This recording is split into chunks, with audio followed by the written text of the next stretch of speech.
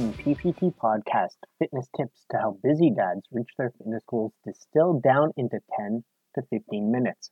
This is episode 5, why busy dads, and not just athletes, need power training.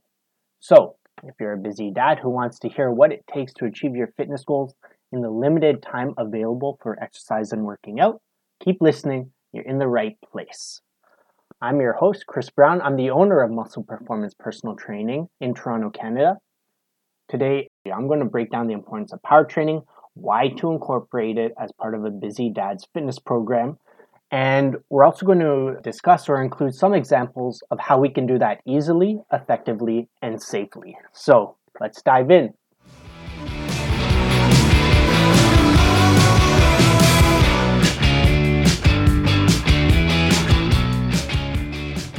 Okay, so to start off, this is a topic that every so often it's on my mind, or, it's kind of one of those topics that stays on my mind.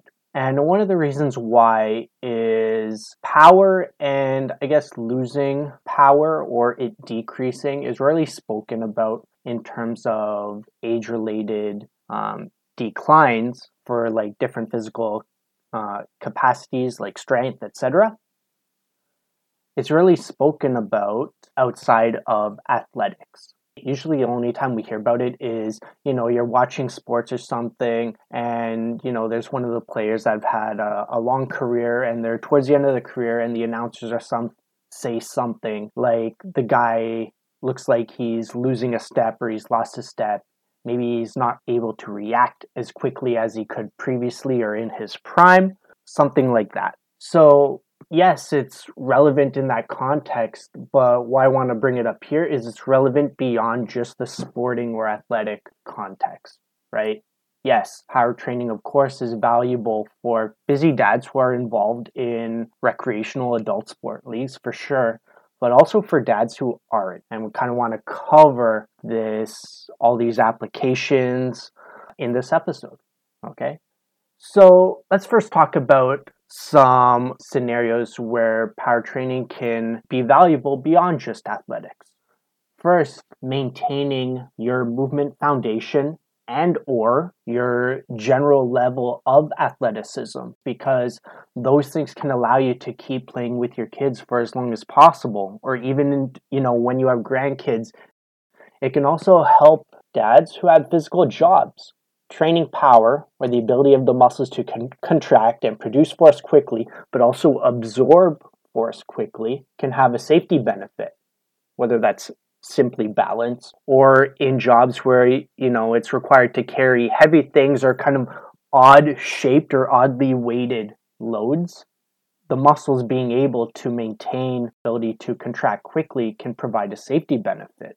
And then more long-term, power training can also help with balance, right? Producing force and absorbing force quickly.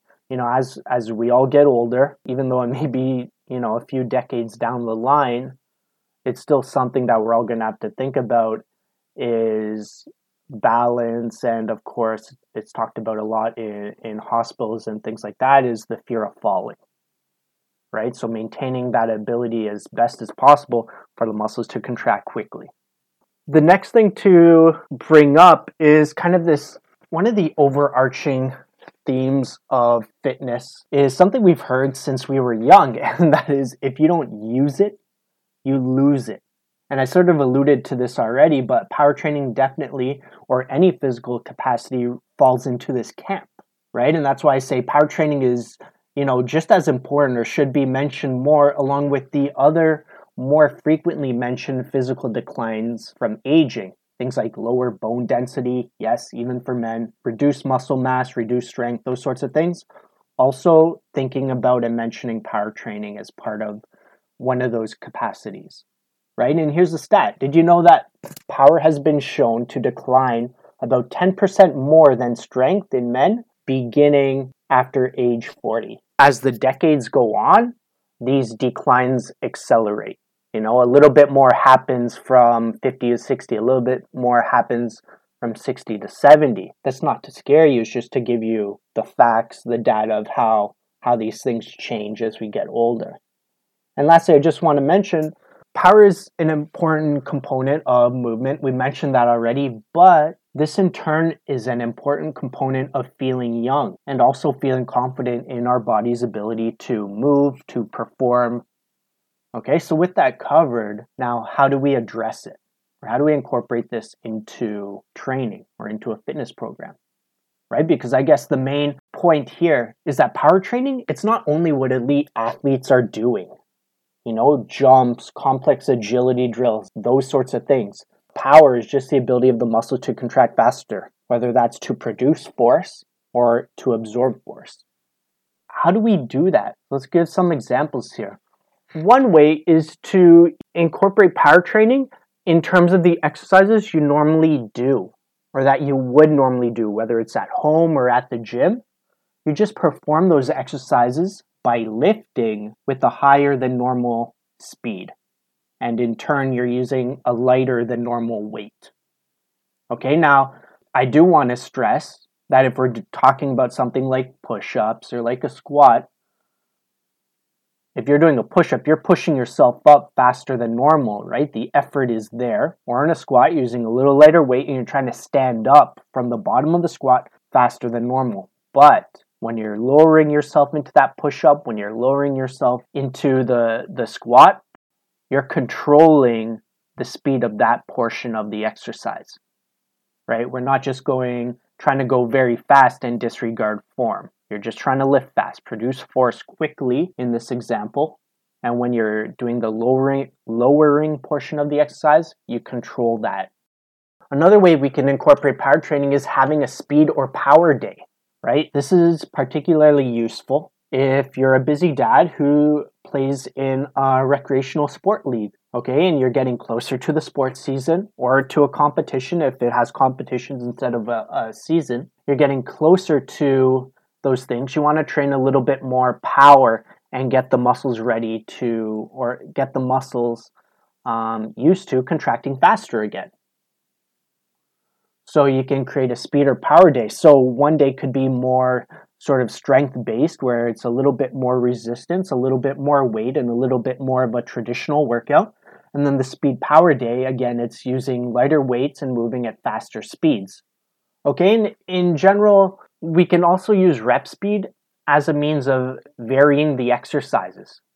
Just like every so often we change the rep range, or you change the weight or resistance you use, so that you're not always doing the workout the exact same way every time. So instead of always doing bench press, for example, the exact same way, one way to vary it, besides switching up the type of bench press or changing the rep range, is to use a different rep speed. And you can lift faster in this instance, since we're talking about power training. Another way we can incorporate it is in the warm-up. So instead of changing the main exercises or adding in different exercises into the main part of the workout, we can also incorporate power training exercises or power training drills into the warm-up. And a couple things. One, this is a really good option if you haven't done any sort of power training for a really long time. Like we're talking years and years and years, because usually you're going to do less reps during the warm-up than you do of exercises in the main part of the workout. So this can be used as a way to build up your body's ability to do it safely. So we don't do too much too fast, and then you end up having a higher risk of injury.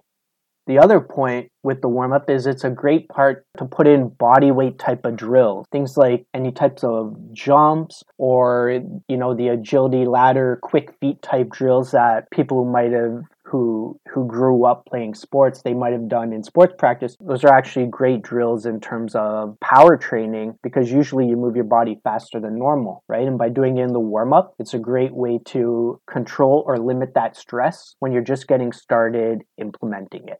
Now, sort of in line with that, let's give a few more keys about doing this safely. If you haven't done this stuff, if you haven't done power training in your workouts for months or years or since you were younger, we want to start conservatively, right? Because we're not in our 20s anymore. We want to start conservatively to minimize injury risk. We don't want this leading to injuries where you can't work out, you can't be physically active, and or that it's something that affects your ability to do your job. Okay, so point number one, don't start out with the stuff you used to do in high school or university. Don't start out there.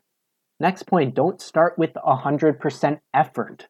Remember, power training is just training the body, training the muscles to contract faster than normal.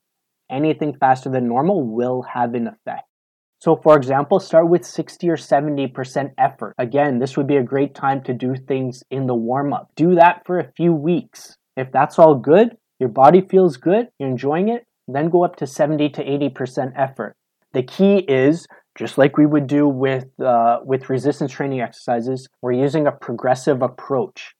It allows not only the muscles and the nervous system to get used to this speed of movement again, but also importantly, this gives time for the muscle tendons and ligaments to get used to doing these movements again, right? So that's an important point of why we would start power training, but build up the intensity or the effort progressively so that it gives, not just the muscle, not just the nervous system, but also the tendons and ligaments time to adapt and get used to it. And just to reiterate, remember, anything faster than your normal movement speed will train power. Okay, so let's wrap this up. We covered a lot in this episode, but the important point is that power training can be a valuable part of an overall fitness program for busy dads, or really anyone getting older. This is because power declines faster than muscle strength as we get above 40 years of age, right? Now, how we incorporate it matters. There's kind of two key guidelines.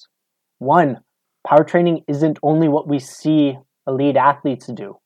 Big jumps, complex agility drills done at very fast speeds. It's not just that. Power training is just faster than normal muscle contractions, both to produce force or absorb it. And this leads into the next point. Safety matters. Start cautiously. We discussed some examples in the episode that covered a spectrum of how you can incorporate these drills into workouts safely.